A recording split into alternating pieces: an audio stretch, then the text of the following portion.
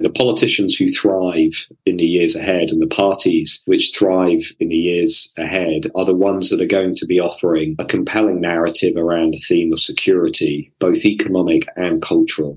It is not going to be either or. It is not going to be increase the salience of one, decrease the salience of the other.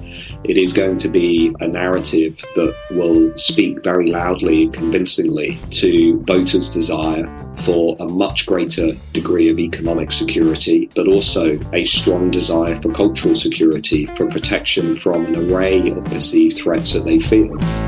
And now, The Good Fight with Yascha Mounk. Donald Trump has just been indicted and will stand trial in New York on charges most likely of having paid hush payments to Stormy Daniels. It would give me great pleasure to see Donald Trump behind bars.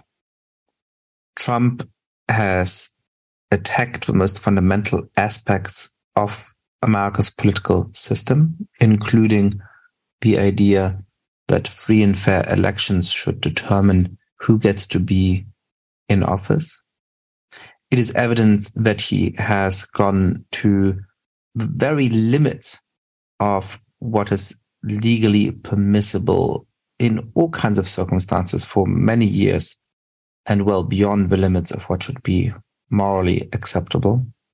And there's always some satisfaction in seeing the application of a noble and hard-won principle that all men are equal before the law, that nobody is exempt from its reach. And yet, I saw the breaking news alert about Trump's indictment and had a sinking feeling.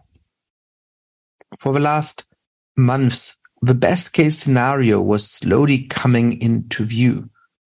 Trump's ability to command the attention of the public was ebbing. It looked at least plausible that he might lose his bid for the Republican nomination. He seemed determined to make a quixotic bid to run for the presidency as an independent. I was starting to hope that he may leave American politics and American history as a triple loser. Now, all of the attention is back on Trump, just as he wants it to be. His rivals for the Republican nomination are already rallying around him, denouncing this upcoming trial. And as news about the likely indictment started to trickle out over the last weeks, Trump's standing in primary polls increased significantly. There's a very real possibility that Trump will ultimately be acquitted, as John Edwards has been in the past in a somewhat similar case. But even if Trump goes to jail, he would be able to continue his political campaign. So we now face the nightmare scenario of Trump winning the Republican nomination, perhaps even winning the presidency while sitting in jail. And then, of course, there is the danger of political prosecutions as a form of revenge from the Republican side. There's something fundamentally unhealthy about the structure of the judicial system in the United States. Alvin Bragg, the district attorney for Manhattan, ran for office on the promise of going after Trump. He was elected in one of the most left-leaning electorates in the entire country.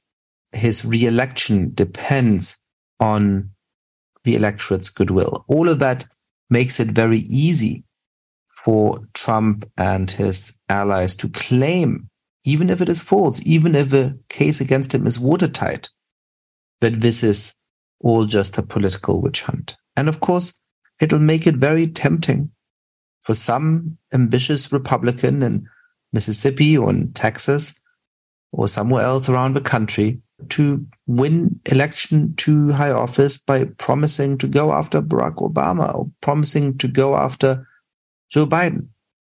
And he might just manage to persuade a grand jury to indict them, even if, unlike the case against Trump, he has no real legal legs to stand on. Trump may be the first American president in history to be indicted. I have a feeling that he won't be the last in my lifetime. I very much hope that I am wrong about all of this, and I may well be. This trial might finish Trump off. Republican donors and voters might decide that he is too weakened to be an effective candidate. There are some hopeful scenarios that might come out of this. But all of us who would love to see Trump come to his just desserts should remember what the most important goal is. And that is not the personal satisfaction we might feel if bad things happen to him. It is that his hold over the American political system weakens.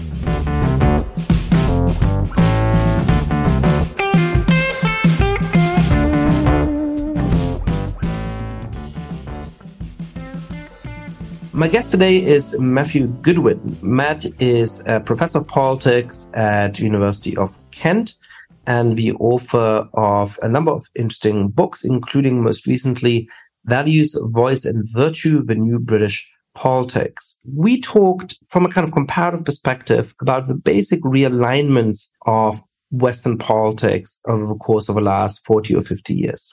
How did the left go from being mostly the voice of the overwhelmingly white working class to being in many ways the voice of upper middle class, college educated city dwellers?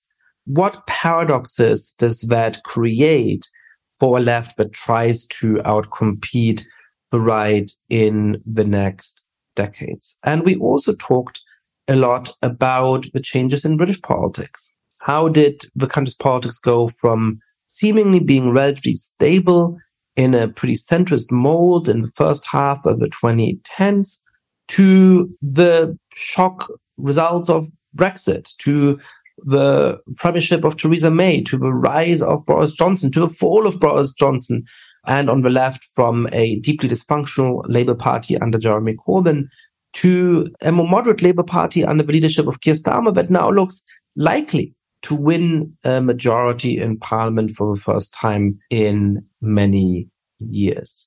This is an episode that looks in some detail about the changes of political cleavages, both in Britain and the United States.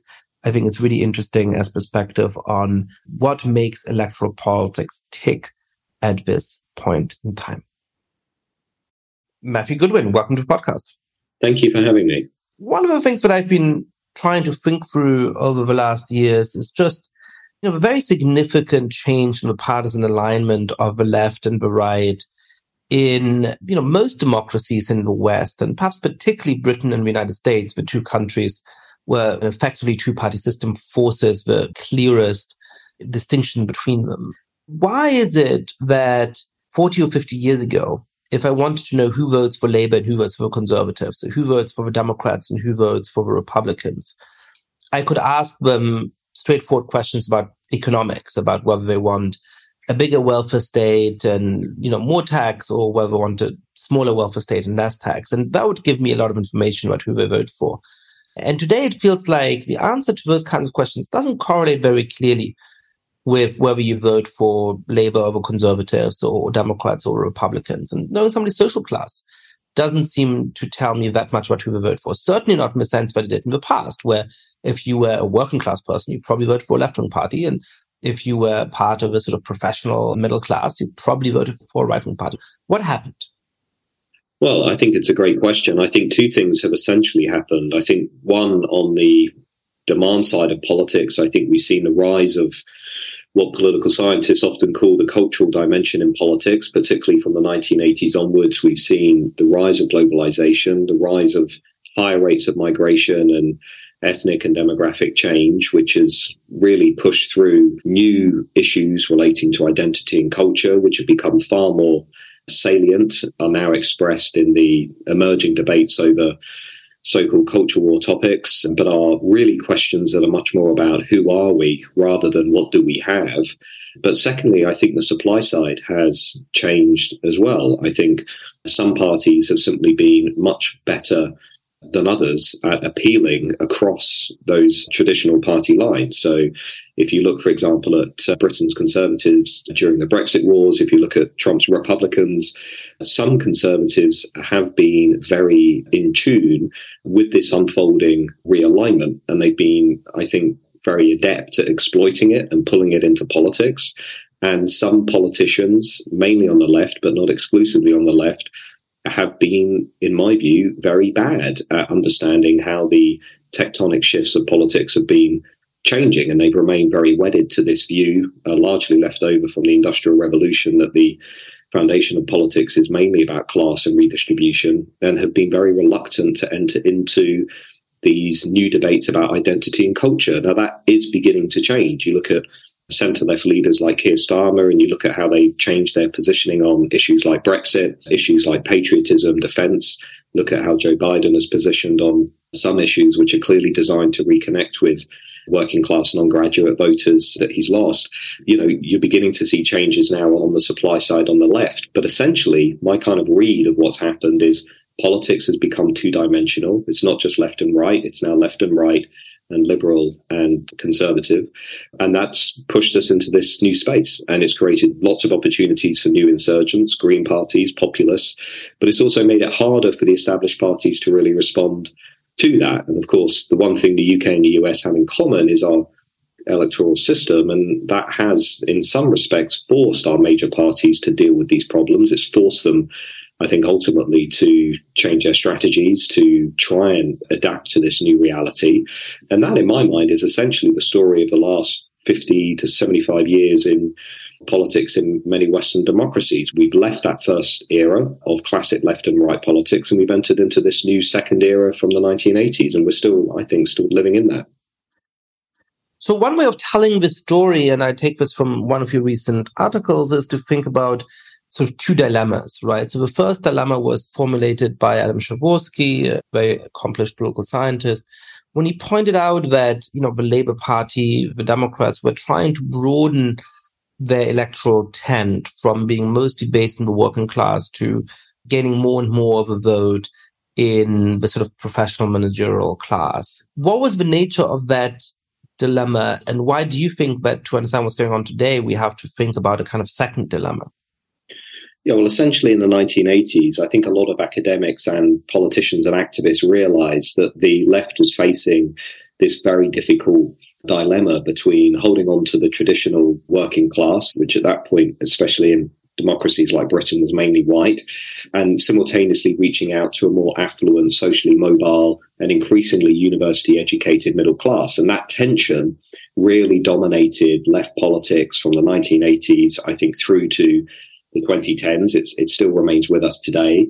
And those two groups have really been pushed apart, not only by their economic experiences, but by the fact that they hold fundamentally different sets of cultural values. And we saw that in Britain most noticeably during Brexit, when you had 150 Labour-held seats where voters decided to leave the European Union, much more culturally conservative than many of their middle-class, university-educated Labour MPs. And of course, you saw it with lots of areas that ended up flipping from Democrat to Republican in order to vote for Donald Trump. So that first dilemma, I think, still today remains very salient for left parties, but it's been joined by this second dilemma whereby, you know, one of my frustrations with my left progressive colleagues is that historically they've often argued that, look, we can basically circumvent that first dilemma by doubling down on this notion that demography is destiny, that basically left parties can essentially not worry so much about the white working class because they are accumulating more and more support among groups that are on the rise. So the graduate class, minority ethnic voters, you know, urban voters. And you saw this in books like America Ascendant by Stanley Greenberg. You've seen it in arguments by prominent journalists. Jeremy Cliff and others have made this argument. Has talked about the Londonization of the country, that actually the future is with this newly ascendant, emergent alliance of middle-class graduates and minority voters. And perhaps most prominently in the United States, Ruy Teixeira was one of the leading voices arguing for this rising democratic electorate. But his thesis has often been overstated and misunderstood by democratic politicians and strategists. And in the pages of Persuasion and his podcast and in many other fora, including the Liberal Patriot, he has now become the principal critic of this set of assumptions. So I think, Ruy is a very interesting figure in both helping this thesis get a larger audience, but also pointing out the flaws of the sort of simplistic reading of it that ended up being so influential in the world of democratic politics in the United States. Yeah, and I should add that I'm a big fan of his work, and I also read the Liberal Patriot. I think it's a great read. So building on that, however, what essentially has happened now is I think what that narrative lost sight of. Firstly, it exaggerated, as you say, Yascha, the pace of social and demographic change. These groups were not growing as quickly as many people thought they were. And secondly, it overstated the importance of geography. One of the reasons why Boris Johnson, for example, was able to win the largest majority for any Conservative since the days of Margaret Thatcher was because many of the sort of very strong Remain voters who wanted Britain to stay in the European Union, who loathed everything about Boris Johnson, many of these university graduates and also minority voters concentrated in the same types of areas. They concentrated in the big cities and university towns, and in a first past the post system, right, you need to build that widespread support. You don't want this narrow, concentrated support. So the narrative also overlooked the importance of geography, but it also overlooked a third point, which I think is increasingly important. And I know that you've written about this, others have written about this, that it really overlooked the growing divergence in the policy preferences of white graduate liberals on the one hand and minority working class voters on the other. And they do look at a lot of these increasingly salient cultural questions around identity, around gender, around history, around policing in a very, very different way, not only in America, but also Britain. We can see that over the last 5 or 6 years, particularly since the Trump and Brexit revolts, as many academics have shown, white, affluent, middle-class graduates have basically doubled down on social liberalism and radical progressivism. And that's entirely understandable. Like, I completely understand that reaction. But what it's done is it's pushed them, and I would add the institutions they tend to dominate, political parties, media, culture, it's pushed them further away from many of these voters that are within the left's alliance today. So many minority voters, for example, Hispanic, Latino voters, we can see them drifting rightwards. And I would add in Britain, if you look at British Indians, on many questions relating to teaching gender identity theory in schools, rapid social change, high levels of migration, they don't share the relaxation or the support of their white graduate liberal counterparts who dominate the most influential positions within the Labour movement. So the second dilemma here is really going to be difficult for left parties because it's also exacerbating their much weaker relationship with what remains of the white working class, which we should remember is still a very large voting bloc in its own right. White working class voters in England, for example, represent very large chunks of the vote in regions outside of London and the university towns. And if you look at all the survey data that we have, it shows pretty clearly that over the last 10 years, they feel that the Labour Party has routinely prioritised minority group interests over the wider majority. And, Justin Guest and others have written really good books that have thrown light on this sense among voters that actually Labour elites are no longer really interested in the white working class, or even worse, they sort of look down on them with suspicion, if not contempt. And so this second dilemma is going to be really, really difficult for left parties because the unifying narratives that they had around the economy in the past, they're now facing this new challenge of trying to come up with a unifying narrative on culture. And that's a very, very difficult thing to do, especially when Conservatives are increasingly coupling onto the fact, as they have with Scotland, which I'm sure we'll come to talk about in the fall of Nicola Sturgeon, is Conservatives are now grasping the fact that actually on these cultural questions around, should we allow 16-year-olds to legally change their gender? Actually, there's a lot of opportunity for them to drive a wedge through the left's electorate in the same way that they did during the 1980s and the 1990s, carving off working class voters and non-graduates, many of whom went to national populist parties and many of whom went to conservatives like Boris Johnson. So I think, the second dilemma is going to be as problematic for left parties as the first dilemma really was. This is really useful as a conceptual framework, I think. I want to dwell a little bit on the first dilemma and then move on to the second one. So the first dilemma, as you put it, as Jaworski put it, is that, perhaps in the 50s or 60s or 70s, the working class was such an overwhelming majority of the population that the left could predominantly focus its electoral appeals on that social grouping. Of course, there was always intellectuals and so on who supported the left in Britain and the United States and other democratic countries, but they were perhaps intellectually important, perhaps important for the cultural life of the country, but not such an important electoral force. And then because of, I suppose, a number of changes in the structure of industry and the economy, the rapidly rising middle class, the rapidly rising number of people who were university educated in the 60s and 70s and 80s, the left started to realize to build this winning electoral coalition, we really have to put together our traditional strength in Pennsylvania in the United States or in what's called the red wall seats in Northeast and elsewhere of England with these most affluent suburban areas or the sort of university seats in the United Kingdom or more and more constituencies within London and so on. But there was this tension between these groups. What was it that allowed some politicians to hold this coalition together? So, there's two readings of Bill Clinton and Tony Blair in particular. You could say they put together a political program that solved the first dilemma. And so, in a way, we have a model for how to do that. Now, I think the counterpoint to that might be that actually it was only possible in a very particular historical moment, that even though the first dilemma was formulated in the 1980s, it wasn't as strong in the 1980s because there was still such strong working class feeling in some of those, working class towns in Pennsylvania, in some of those red wall seats in England's northeast, that you could take for granted a certain set of constituencies and really go after the middle class vote. And that over time that is eroded, so that today you wouldn't be able to recreate that coalition. So what's your assessment here? I mean, do you think that effectively there was a set of political recipes which showed left-wing parties how to solve the first dilemma? Or do you think that those, in a way, cannibalized support for left parties among the working class in such a way that they were only feasible for a limited period of time? I think sequencing in politics is very, very important. I think timing is very important. And you look at Blair and Clinton, and in many ways, I think they were lucky. I think we have to remember they were a generation of centre-left leaders who were not just charismatic, not just, telegenic, not just incredibly competent, but they were also leading their parties before this cultural dimension in politics, the rise of security threats, 9/11, the rise of immigration as an issue, the rise of increasingly fraught debates over culture wars. I know you had some culture wars in America in the 80s and 90s, but nothing like you do today.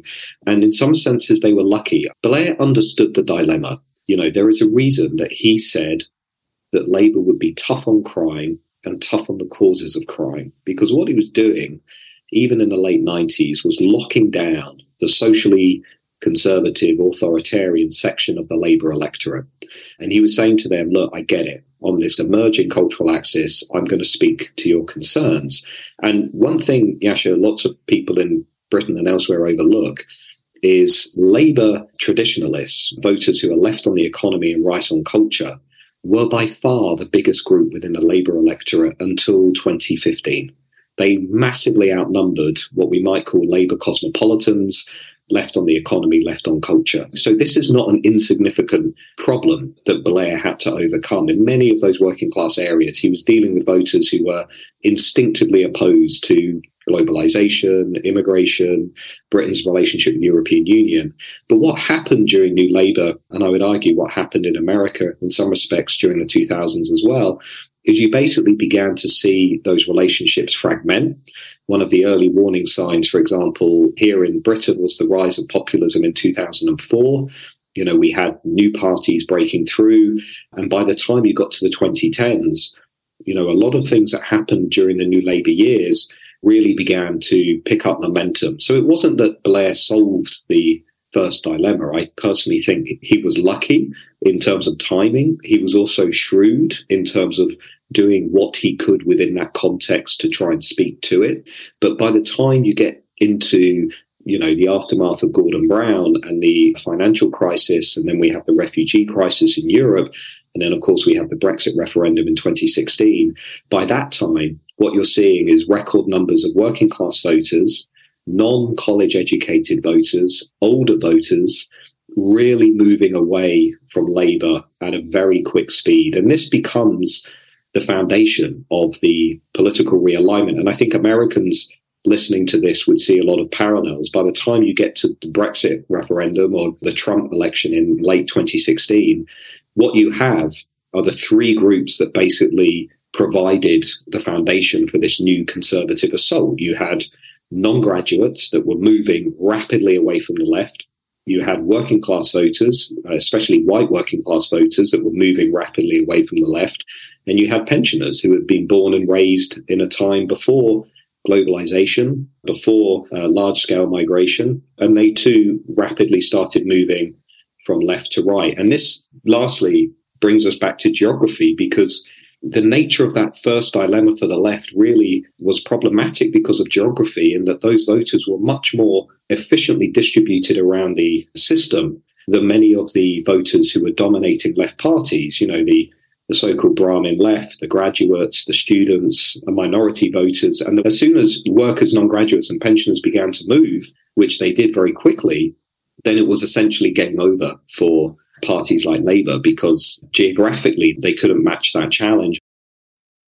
So if the first dilemma was the tension between the, effectively white working class and the white middle class at a time when most voters simply were white, the second dilemma, as you pointed out, is between the increasingly culturally left positions of the Labour Party and of the Democratic Party, and the much more culturally moderate or conservative positions of many of the non-white voters and non-white working class voters on whom they rely.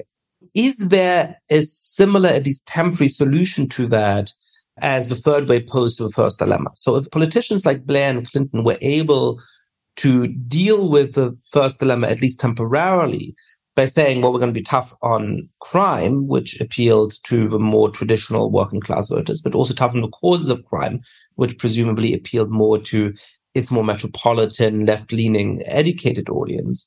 Is there a way of taking a set of cultural stances today which clearly defend the more diverse societies we have, which clearly defend the rights and the interests of minority voters, which clearly point out some of the ways in which the right flouts those, but which also distances itself from the further reaches of the sort of progressive thought system, which is rejected by 80%, 90% of the population? Do you think the second dilemma in the United States, as well as in the United Kingdom, is unsolvable for left-wing parties?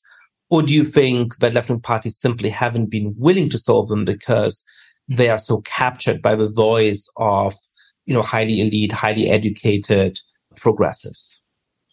Well, I think it's probably a bit of both, but I think ultimately the left has to solve this dilemma. Otherwise, it's not going to have a viable electorate going forwards. I mean, if it just becomes dependent upon declining numbers of non-white minority voters and white liberal graduates, that's not going to be a viable coalition under a first-past-the-post, under a majoritarian system going forward. So it's going to have to solve the dilemma. And there are people obviously watching the American debate from the UK who say, well, the answer to this is to increase the salience of economic issues and downplay the salience of cultural issues which are dividing these groups.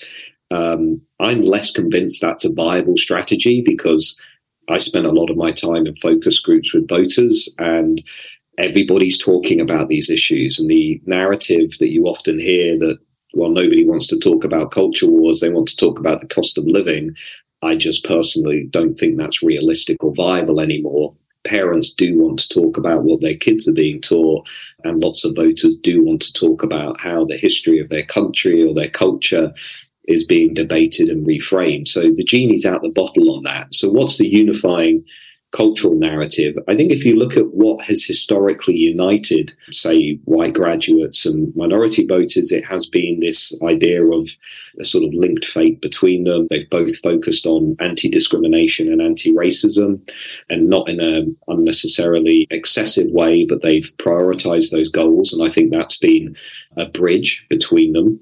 The excess point is the critical point to me, because what you can clearly see in the polling and surveys, and I looked at Pew Research Center, which recently has done some really interesting polling on this in America.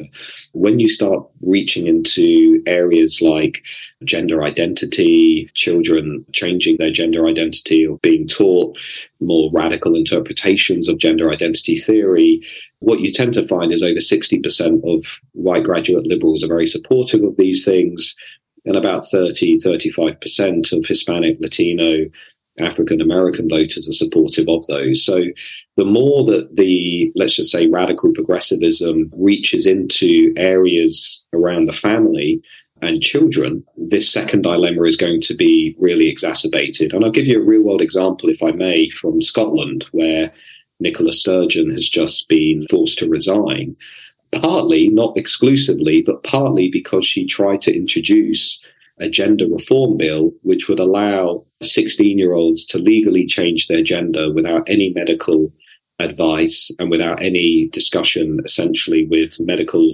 authorities. And they only had to live in that gender for a much shorter period of time. When you polled voters about that, which I did, only 20% of voters were supportive of that particular policy. 80% were opposed to that policy. So my point is, on many of these more radically progressive positions that go down very well among white graduate liberals who are cheering them on in the cities and university towns, the vast majority of voters in many cases, especially large numbers of minority voters, British Indians, Sikh, Hindu voters, are looking at these measures with alarm, wondering whether the people who claim to speak on behalf of their interests really understand the emphasis they put, values related to their religion, strong family, traditional social norms, so on and so forth. And this is going to become a big problem for the left. So I think the unifying narrative in my mind is to stay focused on anti-discrimination, anti-racism, to tone down and distance itself from the more excessive, and I would argue, contested positions around gender identity theory, and to try and also, if possible, increase the interaction between many of the white graduate liberals who are running left parties today and many of the people who are voting for them. Because, there is a supply side issue here, Yascha, in that many people who are now within politics, if you look at, say, the House of Commons in Westminster, the largest single tribe of MPs in Westminster today are political careerists. They've never worked outside of politics. That did not used to be the case. We used to have lots of politicians who had real world life experiences, who were connected to the communities that they were representing, who had had 2 or 3 serious jobs before entering politics. But the data on MPs today tells a very different picture. So I think bolstering interaction between elected representatives and their voters is perhaps another thing that we could usefully do. But as I think you can tell from my answer, none of this is going to be easy for people on the left. Yeah, I agree very strongly with that problem of political education and formation. I've been thinking more and more about the nature of the US political and social elite and its insulation from much of the population. And I think a similar, for perhaps somewhat attenuated story holds in Britain. One of the things that I find particularly striking in terms of a second dilemma is that, many of my white progressive friends and acquaintances are just deeply instinctively convinced that, I hate this term, people of color, but people who are not white, are very socially progressive. And the reason for that is that they went to educational institutions and work in professional circles in which there is now significant representation of different demographic groups. And those circles are very, very left-leaning. And so as a result, when they think of, well, how would Black voters think about this? How would Latino voters think about this? They, in very straightforward psychological shortcut of an availability heuristic, think of the actual friends they have who are Black or Latino. And the actual friends they have who are Black or Latino have extremely progressive social views like everybody else in their social circle, right? And so when you tell them, hey, Matt Goodwin looked at these polls and he found that actually, Black voters or Latino voters or British Asians in the United Kingdom have much more conservative views on this, they reject this because it goes against the genuine sort of lived experience of what their acquaintances from those demographic groups believe. But it's sort of a strange artifact of the broader socioeconomic insulation of those elites. Yeah, I understand why people might think like that. I don't personally find that convincing. And to me, the starting point in any discussion is always evidence and data. And I tend to put representative data ahead of lived experience. But that's my UK perspective. And I think if you look at the attitudes of many minority groups towards, the sort of what we're seeing today, which is, in my view at least, the steady erosion of many of the traditional guardrails in society around national identity, religion, traditional conceptions of the family, more traditional forms of teaching. I sit in many, many, many focus groups with minority voters who will tell me over and over again, immigration rates are too high. The government is not controlling the borders. They don't want their kids at primary school, elementary school, high school being taught that they can change gender. A lot of this is contradictory to their religious beliefs. And these are also some of the fastest growing groups in the electorate. And this is why the second dilemma is so acute, I think, because, people also underestimate just how profound the social and demographic changes in many Western democracies are going to be. And I know you've written about this in your book, The Great Experiment. And I think if you look at a country like Britain, by 2065, which, in one level isn't actually that far away, we're going to see a complete transformation of the country's population, whereby the proportion of white British voters is going to decline somewhere around 45%. We're going to see a very sharp rise in the size of minority populations, and in many areas, minority groups will become majority groups, and they'll take many of their values and their attitudes and beliefs with them. There's also compelling evidence to suggest that second and third generation voters from minority families are actually more conservative than their parents, and the liberal drift that we often assume is at work in some communities either appears to be moving more slowly or doesn't appear to be happening at all. So this is why I think alongside the, I don't want to say radicalization of white graduate liberals, but the sort of so-called Great Awakening or, the shift, whatever your favored term, but these changes that have happened within white graduate liberals and their attitudes, they've happened at the same time, and they've pushed these voters much, much further away from this very large alliance of voters they could have. And it's going to be very, very difficult, I think, to close these gaps. Now, will conservatives target them? Will populists target them? I suspect so. I think you're already beginning to see that. I looked at the midterm data in states like Florida, and you can see very large numbers, as you will know, of Hispanic, Latino, and other minority groups moving to the Republicans. And I just finished reading a report looking at all midterm data going back 25, 30 years, and the trend is pretty consistent. I mean, yes, it's true, large majorities of minority voters are still with the Democrats, but actually the trend is pretty visible. The numbers that are going to Republican are gradually increasing. And that, again, I think is a reminder that demography is definitely not destiny. And those who are in control of the Democrat Party and the apparatus of the party, I think are going to have to work much harder at familiarizing themselves with the people who have been voting for them.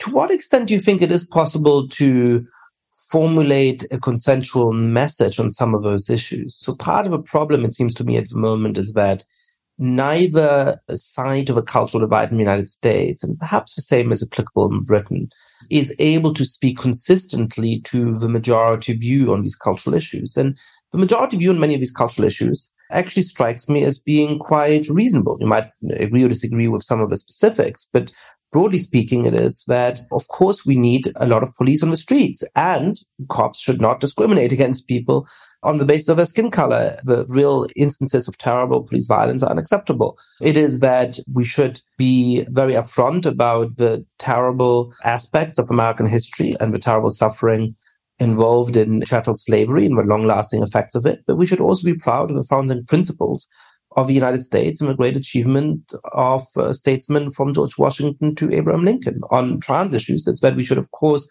treat trans people with dignity and respect, and in most or all circumstances allow them to live in accordance with their gender identity.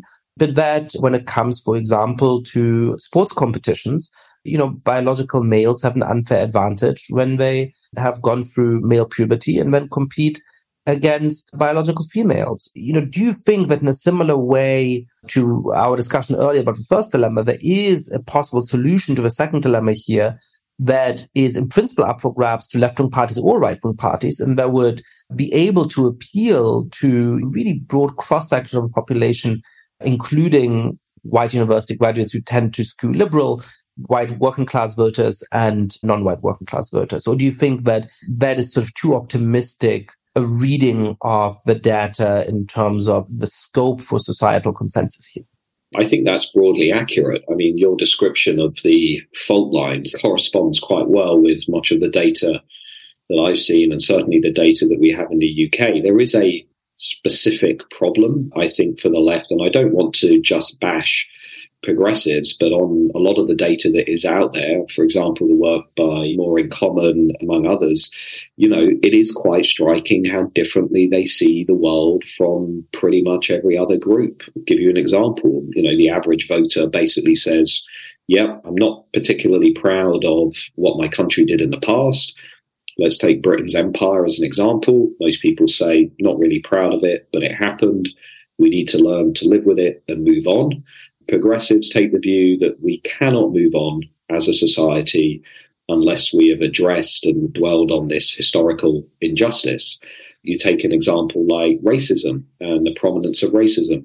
Most people, on balance, do not think their society is very racist. They accept that there is discrimination. They accept that some minorities are discriminated against, and they are firmly opposed to that. Radical progressives are instead completely convinced that their society is institutionally very racist, and that is one of the most pressing social problems facing the country. And I could go on in many other areas relating to gender. At what age should we be introducing the notion of teaching kids about puberty blockers and transitioning? Average voter says not until they're 16, 17 should we even be talking to them about these ideas. Radical progressives tend to say, I'm happy to do that when they're still 8, 9, 10 years of age. So they do consistently adopt this more radical view compared to other voters. So unless, I think, and this is where I'm more pessimistic, unless you can convince and demonstrate to that very influential group within the left coalition that they are very adrift from the rest of the country on these issues, and they are making life much harder for centre-left social democratic parties, and they ultimately need to think about how they can forge a compromise and a consensus around these issues, it is going to be extremely difficult for centre-left parties to hold their coalitions together. Conservatives have a sort of similar tension in a way with the kind of populist right, but I think for different reasons it's less pronounced. Many of the populists and the kind of hard right agitators don't dominate the structures of conservative politics in a way that I think progressives do dominate the structures of left politics.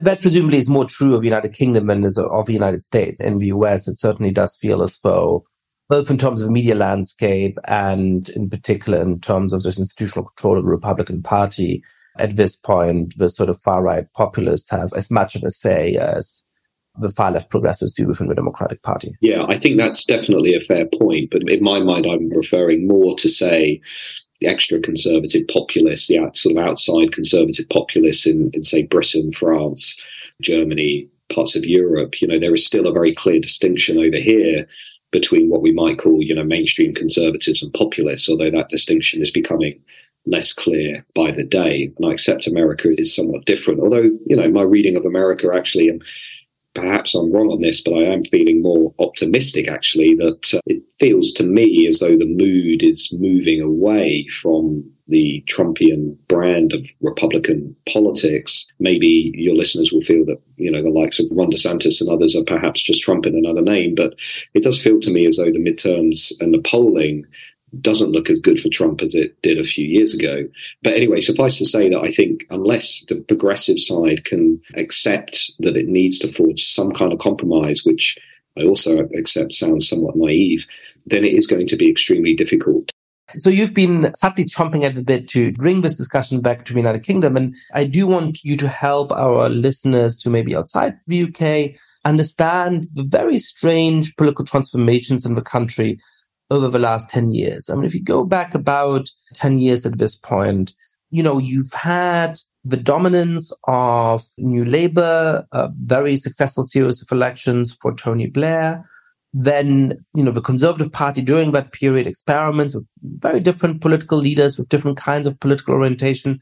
But the one that they ultimately coalesce around, who is able to win a couple of election victories for the Conservatives, is David Cameron, who in a way is the kind of conservative flip side of Tony Blair, which is to say that he's a moderate conservative who's trying to put the more, radical parts of his party in check.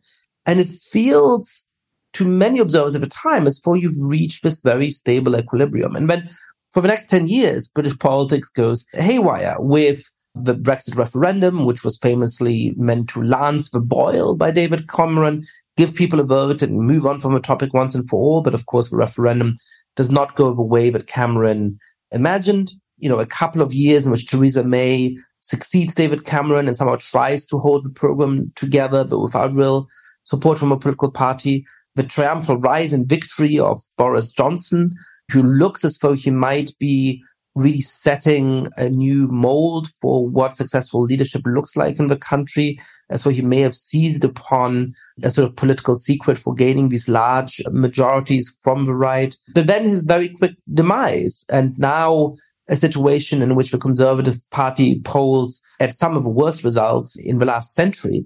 And it at least looks at this point as though Labour is going to storm back to victory.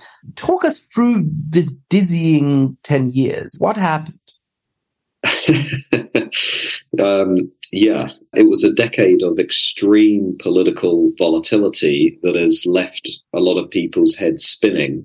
But I think Americans can actually take a couple of lessons from what's happened here in Britain. Look, the fundamental story that I try and tell in my new book is that essentially left and right lost touch with a large chunk of the country. They lost touch with the values that were being held by many working class voters, many non-college educated voters, many pensioners, and many voters outside of the cities and the university towns.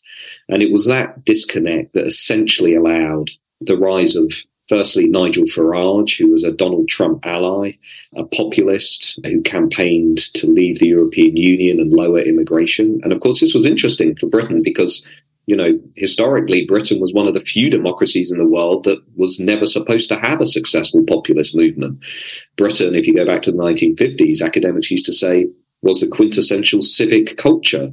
We weren't like the Germans and the French and the Italians. We weren't emotional. We weren't divisive. We weren't polarized. We didn't like messianic leaders. We were deferential. We were polite. We were consensual. But by the time you got to the 2010s, this yawning chasm between the values of our leaders in Westminster and a large chunk of the country really made the rise of populism possible, which put enormous pressure on David Cameron, who was forced to call this referendum on Brexit. And Brexit, in turn, then kind of created this window of opportunity to have this full-blown political realignment, whereby conservatives, like Republicans in the US, had a huge opening to carve out new space among blue-collar workers in the Red Wall, which is our equivalent of your Rust Belt, and to basically eat their way through Northern England, winning over voters who had only ever voted for the Labour Party. And after some back and forth, essentially, Boris Johnson delivered on that new electorate, and he promised them that he'd get Brexit done, that he'd lower immigration, and that he'd reform the economy so it was less dependent on London. And his reward was the biggest majority since the days of Margaret Thatcher. And, if you're being sympathetic to Boris Johnson, you'd say, And then along came COVID and his premiership was blown apart. If you're a critic of Boris Johnson, you'd say, well, then he proved himself to be completely unfit for high office. And he proceeded to have a number of parties during COVID and ended up presiding over various party scandals and was rapidly pushed out by Conservative MPs who any historian will tell you are the most ruthless politicians in the world. The moment they sense they're about to lose power, they will rapidly push out the leader, as Winston Churchill himself discovered. And so it's left us where we are today, Yascha, which is a realignment that is only halfway done, a Labour Party that has sensed its opportunity to get back in the game. And this is where there are parallels with the Democrats. What has Keir Starmer, the new leader of the Labour Party, done? Well, he's accepted the Brexit vote. He's talked about the need to invest in Britain, to buy in Britain, to spend more money on areas outside of London, to tackle inequality, to invest in defence and security. Yes, there is a tension between where he is and the progressive wing of the party, which is still calling for things that alienate most voters. But he now has a real opening. And interestingly, as we talk against the backdrop of the fall of Nicola Sturgeon in Scotland, Keir Starmer now has an even bigger opportunity because the more ground that Labour are now going to claw back in Scotland makes it much easier for them to win an overall majority at the next election. So I suspect that if Americans are interested in a lesson for how a centre-left party can get back on its feet, can push back against conservatives, can begin to appeal to the working class voters they lost, and can reposition themselves for a renewed period in power. The Labour Party hasn't got everything right, but it's certainly got a lot of things right, which is why we're currently headed for the first Labour majority government since the era of Tony Blair, who was in fact the last Labour leader to win a majority in 2005. So let's dig down into two big personalities here, Boris Johnson and then subsequently Keir Starmer. When Johnson won this huge parliamentary majority, it did seem as though he had hit upon a kind of political recipe, which is to be robustly centre-right on culture without being bigoted, without scaring off minority voters, without being extreme in the kind of way that Donald Trump was, and moving the party firmly into the center or even the center left on the economy, promising big investments in the poorer parts of the country and so on. As you outlined, that promise didn't work out. But I think there's an important question here about, did it not work out, whether it is because of Johnson's deep personal failings or because of unlucky timing of the pandemic, but for reasons that are effectively contingent?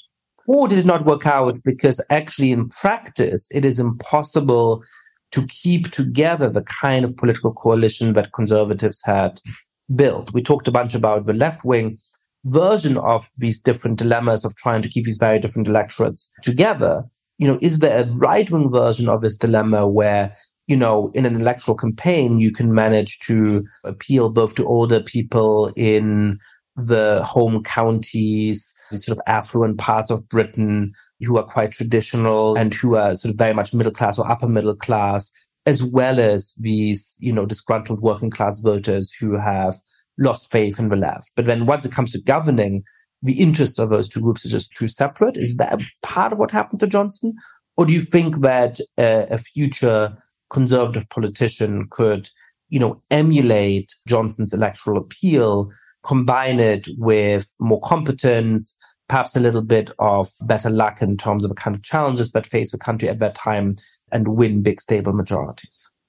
Well, I think you've got your finger on the pulse there, actually. I think essentially to understand how the Conservatives lost this realignment, you have to understand Boris Johnson. He was always misunderstood. People who compared him to Donald Trump never understood who he really was. Boris Johnson at heart is a liberal. He's very relaxed about multiculturalism, immigration. He campaigned for Brexit, but not to do with reasons around migration. He comes from a tradition within the Conservative Party that is really passionate about free trade, is very sceptical about anything that looks like protectionism or bureaucracy. And he ultimately, deep down, if you really want to understand Boris Johnson, you have to understand, I think, that he just wants to be liked. I mean, he wants to be liked by everybody. You know, that's why he campaigned so hard when he was mayor of London. Not an easy thing, you know, for a Conservative to win London twice, but he did it. And then when he became prime minister, you know, he found himself in a very awkward position because he won this massive majority by winning over the largest number of working class voters since the days of Margaret Thatcher and the Falklands War. So now he realized he had to sort of deliver to these voters, but they were looking for a lot of things that I think instinctively Boris Johnson and many other liberal conservatives who surrounded him didn't want to deliver. I think the US Republicans, to be blunt, have a much stronger understanding of who's voting for them than many of the British Tories, because they then proceeded to basically prioritize many things that their new post-Brexit voters didn't want. They prioritized the deregulation of financial services. The first thing Boris Johnson and then Liz Truss tried to do was to make life easier for cities and financial services in London. He liberalized the immigration policy regime in a way that even David Cameron didn't do. So yes, we stopped migration from Europe. So people essentially couldn't come to the UK from the European Union. But Boris Johnson liberalised immigration from many other countries around the world, which has now created record levels of migration into the UK. We had 1.1 million visas issued last year. That was mainly a legacy of Boris Johnson. And his party never really grasped the need to genuinely improve regions outside of London. So Boris Johnson's signature policy, not dissimilar to Joe Biden's, was levelling up the country, was investing through infrastructure in regions in northern England. But that policy was never seriously fleshed out. Many Conservative MPs in the traditional South were very upset with all this money going to these northern working class voters. And it was another example of how, the problem here was a supply side problem. Conservative elites were never really comfortable with embracing this political realignment. And so you then begin to see all the voters that came to them in 2019 begin to move away, alienated not just by these policy choices, but by Boris Johnson's decision to have a number of parties in Downing Street during COVID. And then you get the really just crazy moment in British politics, which I'm sure your listeners will remember, which was this bizarre premiership of Liz Truss, which happened at the end of last summer, the shortest prime minister in British history. Liz Truss comes along as a newly appointed successor to Boris Johnson and proceeds to introduce a sort of new right agenda, more deregulation, pushing for a free trade agreement with countries like India, very comfortable with immigration, very comfortable with removing caps on bankers' bonuses, basically trying to build this Davos-on-Thames economy, which if you're working class and you're non-graduate and you're culturally conservative, is the very opposite of what you thought you were getting when you voted for Brexit in the first place. So this tension then completely imploded, which leads us where we are today with the Conservatives now on 21% of the vote, which is a historic low. I mean, I can't begin to explain how disastrous the Conservative Party has become in the polls. We've never seen numbers like this before. And Rishi Sunak, who has become the new leader charged with sort of turning around the Titanic, is now scrabbling around, trying to find ways to put back together this post-Brexit coalition like Humpty Dumpty in a way that is not going to be easy on any level at all. So fundamentally, for Americans, why does this matter? This matters because it really showcases what happens when a political party inherits a realignment and it doesn't really understand what to do with it, how to hold it, how to expand it, and how to turn it into a coherent policy agenda. And that is basically what happened to the Boris Johnson Conservative Party. So let's talk finally about Keir Starmer. Starmer is interesting in two ways. First is that he was a ally of Jeremy Corbyn's, a very far-left leader of the Labour Party, far to the left of Bernie Sanders in the United States in a number of key respects, including international relations. He was in Jeremy Corbyn's shadow cabinet. He was a very loyal cabinet minister, very, very rarely criticizing him in public or, so far as I can tell, in private. But that put him in a position to win the leadership of the Labour Party, not as the anti-Corbyn candidate, but as the non-Corbyn candidate. There was a clear pro-Corbyn candidate in the leadership election. And Starmer effectively refused to go drawn on Corbyn at that time, saying that he was going to set up the Labour Party in his own image, but not dwelling on criticisms of Corbyn, which may, I always think, be a good model for how the Republican Party might be able to move on from Trump. So that's a different issue. He then, once he was leader of the Labour Party, seized on political opportunities to isolate Corbyn very clearly from the party, effectively force him to resign the Labour whip, which is to say no longer really sit on the Labour benches because of further anti-Semitic comments that Corbyn made. And for a long time, people's assessment of Starmer's leadership of the Labour Party seemed pretty mixed, which is to say that he was moderating the party. He was making it a sort of sensible party that nobody was afraid of. But he didn't seem to have that much charisma, and he didn't seem to have that much of a clear political vision. And yet he is now riding high in the polls in a nearly unprecedented way. And he does look likely to be the next prime minister. Have people underestimated the coherence of Starmer's project for the last years? Is there a recipe to success for left-wing parties to be found in Keir Starmer's Labour? Or is he, to a large extent, the beneficiary of, the dissolution of the Conservatives and the Conservatives' complete failure to understand the nature of a realignment that had put them in power? I think, again, it's a bit of everything. The old saying in British politics is that opposition parties don't win elections, governments lose them. And there is a lot of that going on at the moment. The incumbent Conservative government has made so many mistakes, many unforced errors, that life has been very easy for Keir Starmer and the Labour Party. But it is also true that he has brought to the Labour Party two things that voters routinely prioritise around the world. One is ideological moderation. He has moderated the party's positions. He has dealt with the issue of anti-Semitism that plagued Jeremy Corbyn's leadership. He has repositioned the party so it's closer to the median voter on many of these issues that we discussed, such as Brexit, security, wanting to believe in the country they live in, not wanting to hear all the time about all the things that are wrong with Britain. And he's, flexed his patriotic muscles, and that has helped. But I think at the same time, anyone who works within or around the Labour Party will also tell you that things are still vulnerable.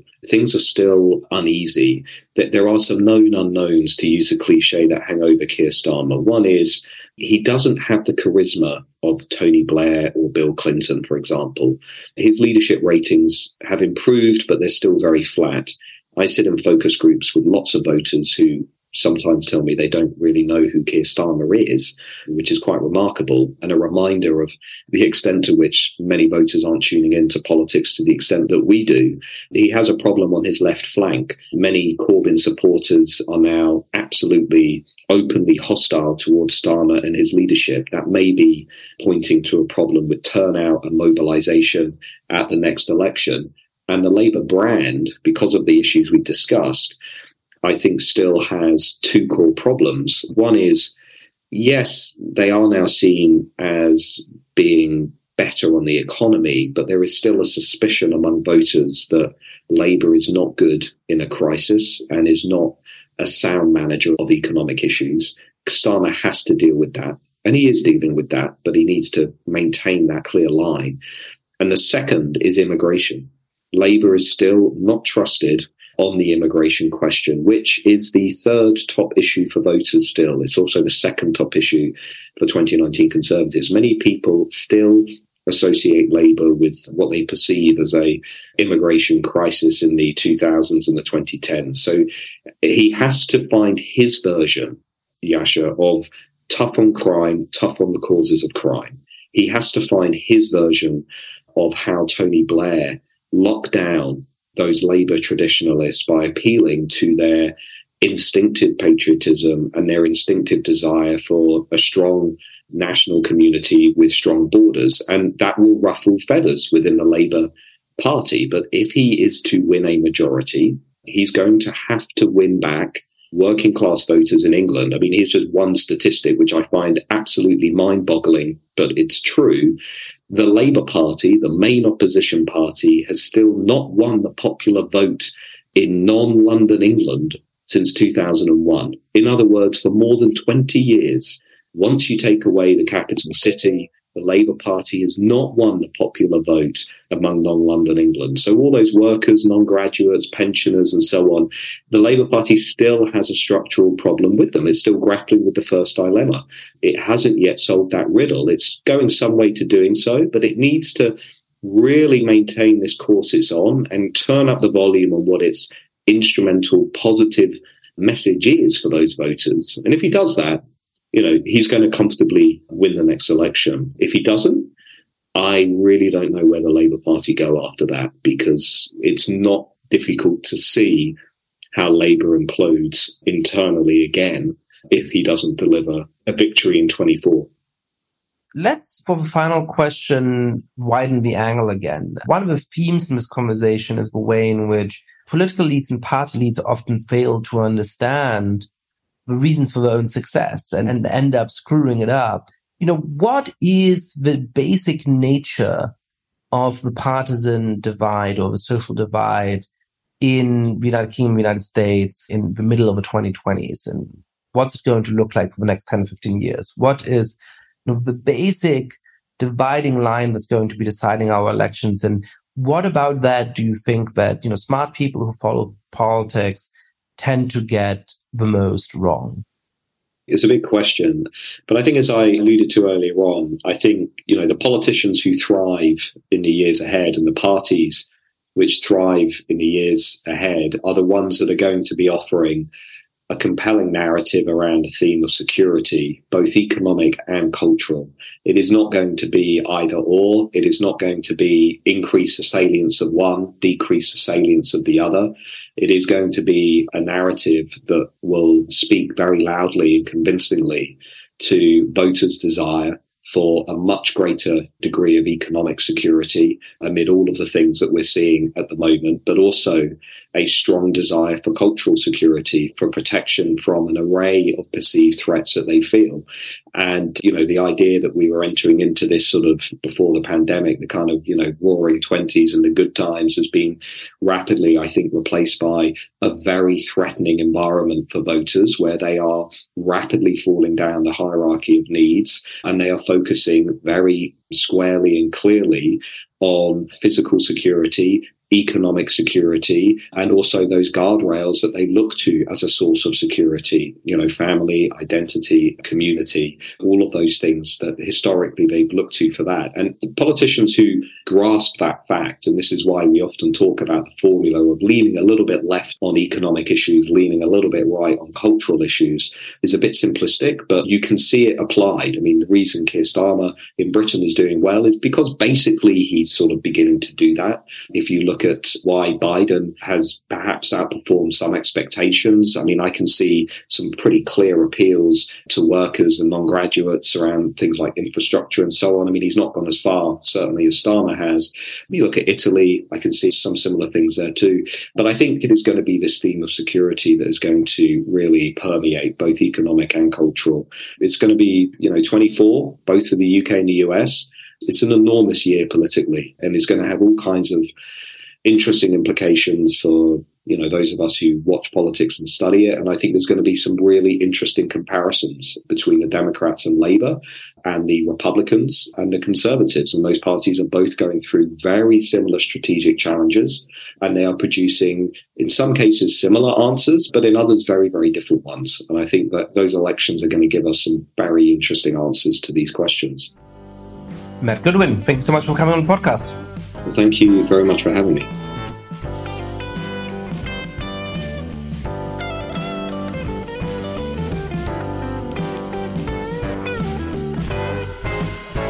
Thank you so much for listening to The Good Fight. Lots of listeners have been spreading the word about this show. If you too have been enjoying the podcast, please be like, rate the show on iTunes, tell your friends all about it, share it on Facebook or Twitter. And finally, please mail suggestions for great guests or comments about the show to goodfightpod@gmail.com. That's goodfightpod@gmail.com. This recording carries a Creative Commons 4.0 international license. Thanks to Silent Partner for their song, Chess Pieces.